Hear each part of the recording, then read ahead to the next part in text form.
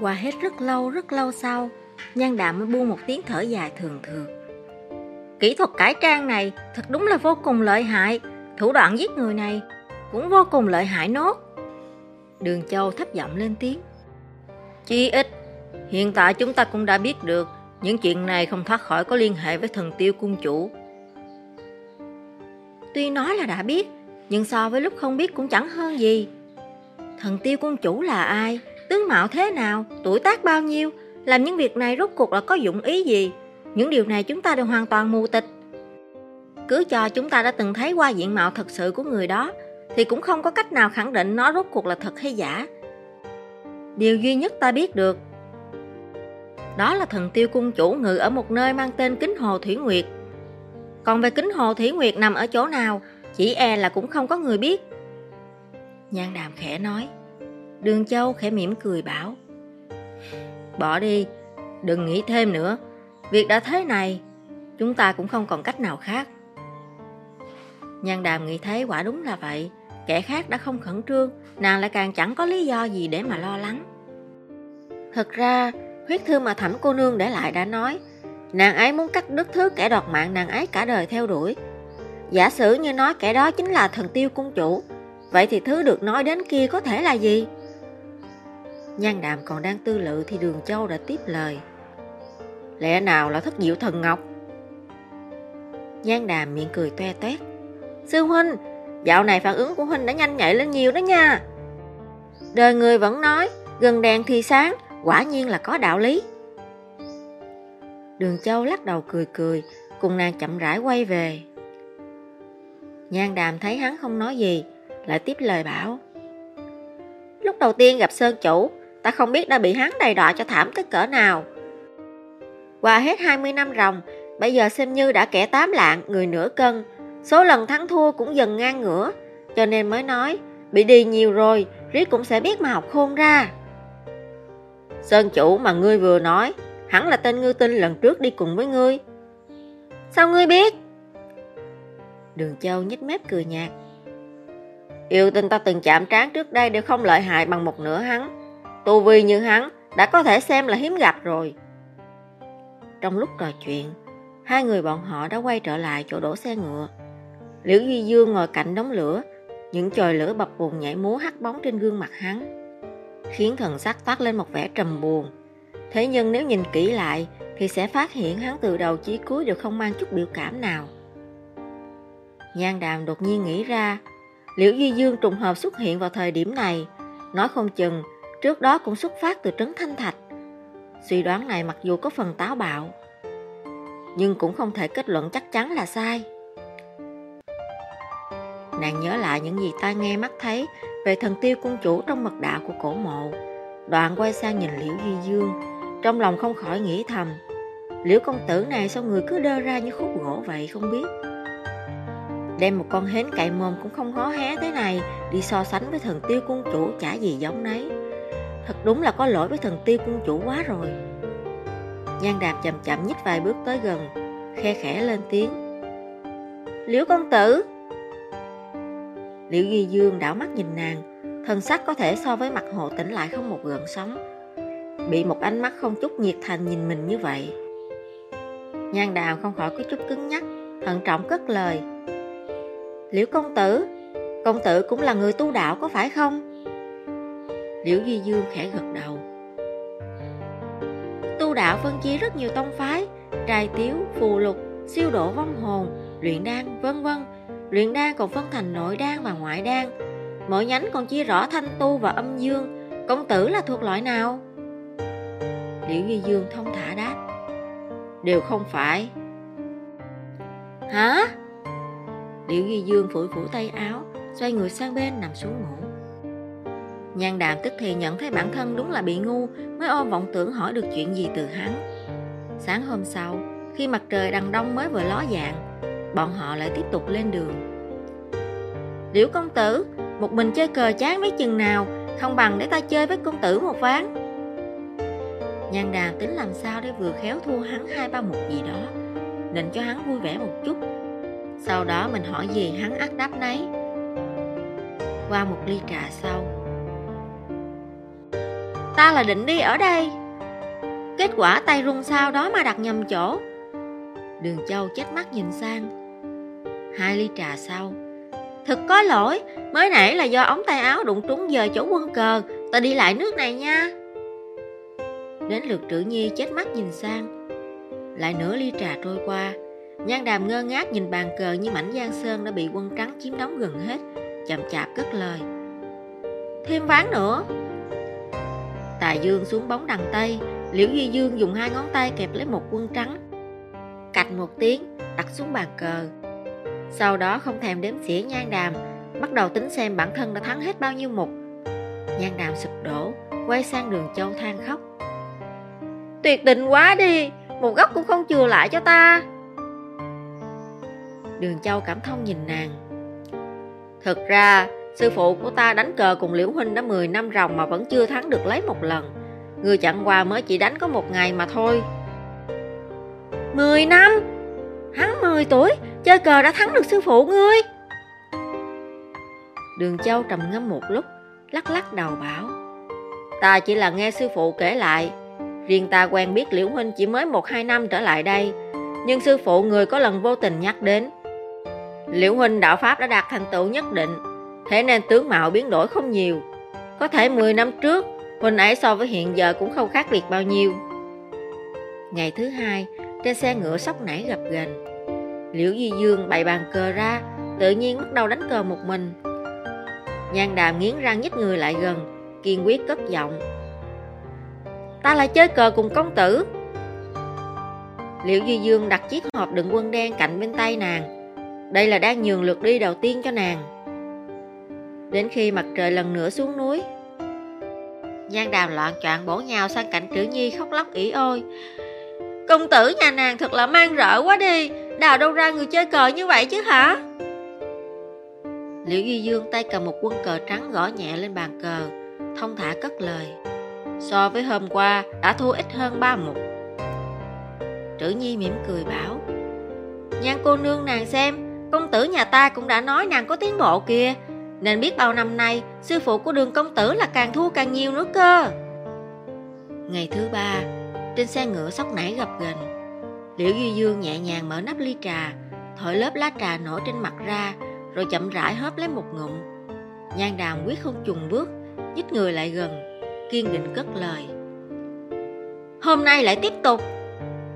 Liễu Duy Dương nhướng mày, dùng một ánh mắt không mang bao nhiêu cảm xúc nhìn nàng một lượt, cuối cùng không nói không rằng, mặt không biến sắc, rút bàn cờ ra. Khi màn đêm lần nữa buông xuống át bóng tà dương, cả phu xe với làn da rám nắng và cái miệng kín như bưng bên ngoài cũng thò đầu vào xem thử. Cạch. Quân cờ cuối cùng vừa được đặt xuống. Trên bàn cờ thay chất thành gò, máu chảy thành sông. Nhan Đàm nằm toài ra chiếc bàn con, dùng ánh mắt oán hận lăng trì Liễu Duy Dương. Đối phương nhìn bàn cờ đếm qua một lượt, đột nhiên khẽ một tiếng, sau đó lại nhanh chóng đếm lại lần nữa, ngẩng đầu lên bảo. Ngày mai lại tiếp tục. Nhan Đàm siết chặt nắm tay, không chút do dự đáp. Được. Ngày thứ 4, trên cổ xe ngựa sóc nảy gặp gành.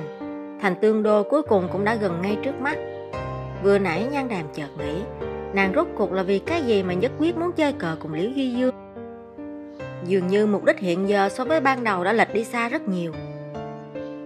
Qua vài ngày nữa mới đến bái kiến gia sư, vậy nên sẽ không cùng Liễu huynh lên núi. Đường Châu chắp tay cáo biệt cùng Liễu Duy Dương, đoạn quay đầu lại nhìn Nhan Đàm. Chúng ta đi thôi. Liễu Duy Dương bước đến bên cạnh nàng, hỏi vẻ qua loa cho có lệ một câu. Chân của cô nương đã đỡ hơn chút nào chưa? Nhan Đàm lập tức cảm thấy cổ chân hơi khẽ nhói đau, bên tai còn vang vọng lại tiếng rắc gãy gọn êm tai hôm nào, bèn vọt miệng đáp ngay. Đã đỡ nhiều rồi.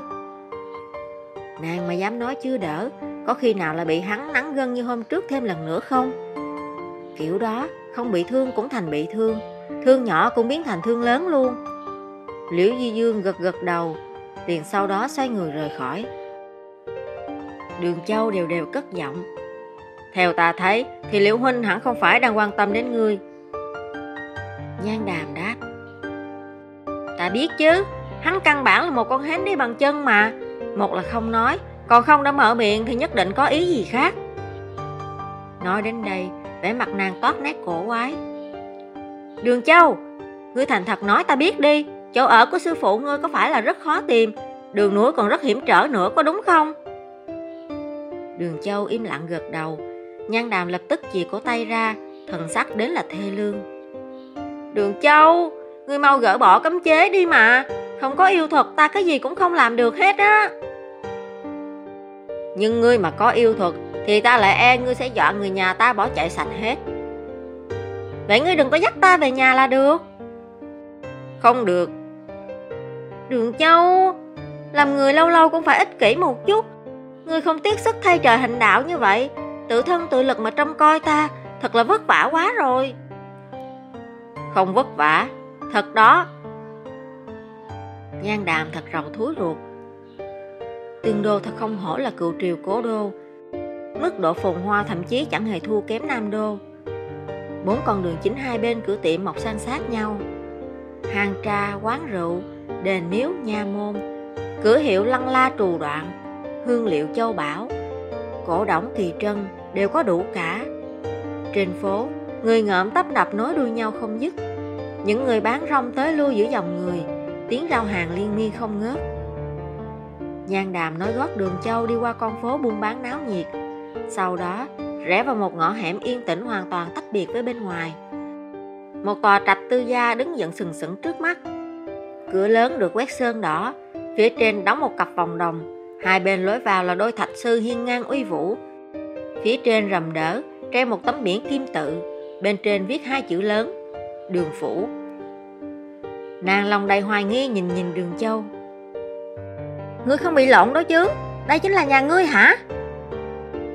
Hắn không thèm đáp, tự nhiên bước tới trước gõ cửa. Nhan Đàm chợt nhớ đến trong phạm giới một số hào môn thế gia đều cho hạ nhân theo họ của chủ, tức thì ngộ ra. Chỉ thấy cửa lớn kẽo kẹt mở ra. Sau cánh cửa là một vị quản gia thân vận cẩm y, vừa thấy Đường Châu đã lập tức cất lời. Thiếu gia, cậu trở về rồi ư? Lão gia và phu nhân còn đang lo lắng cho cậu nữa đấy. Nhan Đàm lại rầu thúi ruột. Biểu ca, mấy là huynh về rồi đấy. Di mẫu ngày nào cũng nhắc đến huynh, để nghe đến tai cũng sắp nổi chai luôn rồi.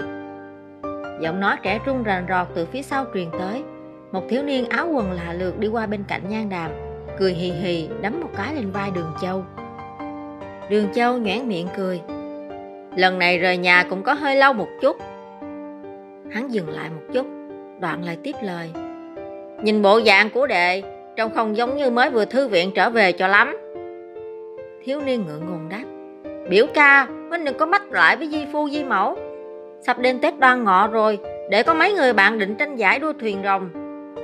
Vậy nên để mới ra bờ sông xem một chút. Yên tâm, ta sẽ không nói lại đâu, nhưng để cũng lau chùi mặt sạch sẽ đi cái đã. Đường Châu quay đầu lại nhìn Nhan Đàm đang đứng dưới bậc tam cấp. Nàng ngay tắp lự tự giác bước lên. Thiếu niên kia nhìn nàng cười hỏi. Biểu ca, vị cô nương này là... Đường Châu thuận miệng đáp. Sư muội của ta, Nhan Đàm. Nhan Đàm không khỏi buồn tẻ nghĩ ngợi. Hắn bây giờ nói với người nhà nàng là sư muội, đợi đến khi vào đến sư môn, gặp phải sư muội hàng thật kia rồi, nàng lại biến thành thân phận gì đây? Chắc không phải là biểu muội đó chứ. Thiếu niên nọ nhìn Nhan Đàm không chớp mắt, miệng hơi há ra, thần sắc chấn động. Biểu ca, trước đây để có hỏi huynh, vị sư muội kia của huynh trông như thế nào? Lúc đó huynh tả nàng ấy mặt đen như than, sức nhất được cả vạt đồng, người đời xưng tụng thiếu nữ Kim Ngô. Vị Nhan Đàm cô nương này so với huynh nói thật sự là khác xa quá rồi. Nhan Đàm không khỏi nghĩ thầm, Đường Châu, cái con người này miệng lưỡi thật là độc địa quá xá. Đường Châu khẽ ho một tiếng. Đây là biểu đệ của huynh, Cảnh Lăng. Nhan Đàm hơi cúi thấp đầu, ngọt ngào cất giọng. Cảnh công tử. Nàng dám thề có trời chứng giám, nàng khi đó tuyệt đối chiếu theo quy củ xử sự của nữ tử phàm giới, cười không lộ răng, không ngẩng cao đầu nhìn thẳng vào mắt người khác. Kết quả, Cảnh Lăng hắn đỏ bừng mặt, miệng lắp ba lắp bắp. Nhan cô nương không cần xưng hô như người ngoài như vậy, cứ gọi thẳng ta Cảnh Lăng là được. Đường Châu quay đầu lườm nàng một cái. Nhan Đàm nhân lúc Cảnh Lăng im lặng, lĩnh mất về phòng, thấp giọng bảo: nhân yêu hai ngã rạch rồi, nếu có gian tình sẽ bị trời đánh thánh đâm, ta tuyệt đối sẽ không phát sinh tình ý gì với một tên phàm nhân đâu. Đường Châu khóe môi khẽ nhếch, cười cười đáp: vậy sao? Nhan cô nương là thập môn đệ tử của Khâu quán chủ ư? Ngày tháng sống trên núi, đối với một nữ tử như cháu, e là quá sơ sài cơ cực rồi, có đúng không? Đường phu nhân nhấc đũa gắp một miếng cá đặt vào bát của Nhan Đàm. Bà ấy vừa nhìn đã biết là xuất thân con nhà danh giá, nước da trắng mịn, đầu mày đuôi mắt đều toát lên vẻ quý phái. Nốt ruồi lệ ở khóe mắt càng tô điểm thêm nét duyên dáng cho dung mạo. Nhan Đàm liếc mắt sang nhìn Đường Châu, nhưng hắn chẳng nói chẳng rằng gì, chỉ là cúi đầu nhanh chóng và cơm vào miệng. Nàng đành gọi hết dũng khí trên người, cắn răng phăn lại một tràng. Đạo quán được xây trên núi, đường xá không được thuận tiện cho lắm, mỗi khi ra vào đều không dễ dàng. Thế nhưng sư phụ người bảo, thân mang trọng trách trời giao, bắt buộc phải trải qua ít khổ cực, nhẫn nhân sợ bất nhẫn, phương vi nhân thượng nhân.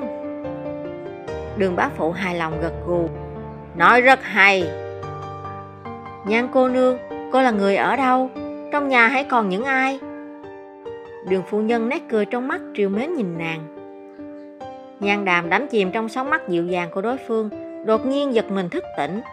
Chiếu theo quy củ của phàm giới, khi phụ mẫu của một nam tử hỏi han một nữ tử trong nhà còn có những ai thân thích, ngủ ở nơi nào, đều không phải để hạ sính lễ, thì chính là muốn thu nhận làm nghĩa nữ. Bất luận là vì lý do nào đi nữa, thì nàng e cũng không gánh vác nổi. Cháu cũng không biết trong nhà còn những ai nữa, là sư phụ mang cháu về nuôi, đã là chuyện rất lâu về trước rồi. Đường phu nhân có hơi hoảng hốt, tức khắc bảo: xem ta này, đang yên đang lành, tự dưng lại đi hỏi chuyện này làm gì kia chứ? Nhan cô nương, cháu chớ có thương tâm nữa, sinh lão bệnh tử, đây đều là việc không thể tránh khỏi. Nhan Đàm nở một nụ cười yêu kiều khả ái, nhỏ nhẹ cất lời: cháu biết ạ, huống hồ người thân của cháu chỉ là đang ở một nơi rất xa, sớm muộn gì rồi cũng có ngày trùng phùng thôi mà. Nàng vừa dứt lời thì chợt thấy Đường phu nhân viền mắt đã đỏ lên cả, dùng chiếc khăn lụa chấm chấm khóe mắt. Bà vươn tay sang xoa xoa đầu nàng. Nhan Đàm chỉ cảm thấy bàn tay bà ấy vuốt ve tóc mình thật là dịu dàng quá đổi, buột miệng thốt ra một câu: thật là giống mẹ. Đường phu nhân mắt còn ngấn nước mỉm cười, dùng ánh nhìn hiền từ chăm chú ngắm nàng hết một lúc lâu, cuối cùng chậm rãi nhả ra mấy chữ: vậy ta là mẹ của con, có chịu không? Nhan Đàm đứng hình ngay tắp lự. Đường Châu buông đũa, biểu cảm trên mặt không phân rõ được là sửng sốt hay thứ gì khác. Mẹ, thằng bé này nhà ta bản tính thật ra cũng không đến nỗi, tuy đôi lúc hành sự có hơi hấp tấp một chút, nhưng đối nhân xử thế đều có thể gọi là chu đáo. Có những lời cứ thích giữ chặt trong lòng, chẳng qua chỉ là còn thẹn không dám nói ra mà thôi. Nhan Đàm trong lòng thầm nhủ, từ khi quen biết đến nay, môi thương lưỡi kiếm, mỉa mai móc họng đều là chuyện thường xuyên như cơm bữa. Hắn tuyệt nhiên không có lúc nào là thẹn lời không dám nói ra hết trơn á. Đường Châu không nhịn được lên tiếng: mẹ, thời gian đã không còn sớm nữa, sư muội cũng đã mệt rồi, có chuyện gì để mai hẳn nói. Đường phu nhân lập tức bảo: phải, ta suýt nữa thì đã quên mất, các con đã phải lặn lội đường xa vội vã trở về. Tiểu Thúy, ngươi dẫn Nhan cô nương đến phòng nghỉ dành cho khách, sau đó cho người chuẩn bị nước nóng, còn mau tắm rửa rồi ngủ một giấc đi. Câu cuối cùng là nói với Nhan Đàm. Nhan Đàm vẫn là yêu kiều khả ái, nở một nụ cười: đa tạ bá mẫu. Trong lòng nàng chỉ muốn tức khắc nhảy dựng lên, co giò bỏ chạy thật xa, vậy nhưng phải đứng dậy thư gửi tử tế rồi mới chậm rãi cất bước rời khỏi. Nàng vừa đặt chân ra khỏi đại sảnh thì nghe thấy giọng nói nhỏ nhẹ của Đường phu nhân từ bên trong truyền ra: tuy nói Nhan cô nương xuất thân không thể sánh được với con, thế nhưng dung mạo phẩm hạnh đều không chê vào đâu được, mẹ thấy con cũng thích con bé đấy chứ. Nhan Đàm dám thề có trời chứng giám, thề đọc luôn cũng được. Câu nói này nàng thực sự không phải cố ý muốn nghe thấy đâu, chỉ là tuy yêu pháp nàng đã mất sạch, nhưng mắt tinh tai thính thì vẫn không đổi. Đám chữ này cứ nhất quyết muốn chui vào tai nàng. Nàng cũng chẳng có cách nào mà ngăn được. Liếc nhìn cấm chế trên tay, Nhan Đàm bụng không khỏi nghĩ thầm, tốt nhất vẫn là mau chóng nghĩ cách thoát thân đi thôi. Nếu không cứ tiếp tục thế này thì nhân yêu hai ngã rạch rồi, trời đánh thánh đâm gì đó sẽ thành sự thật hết mất.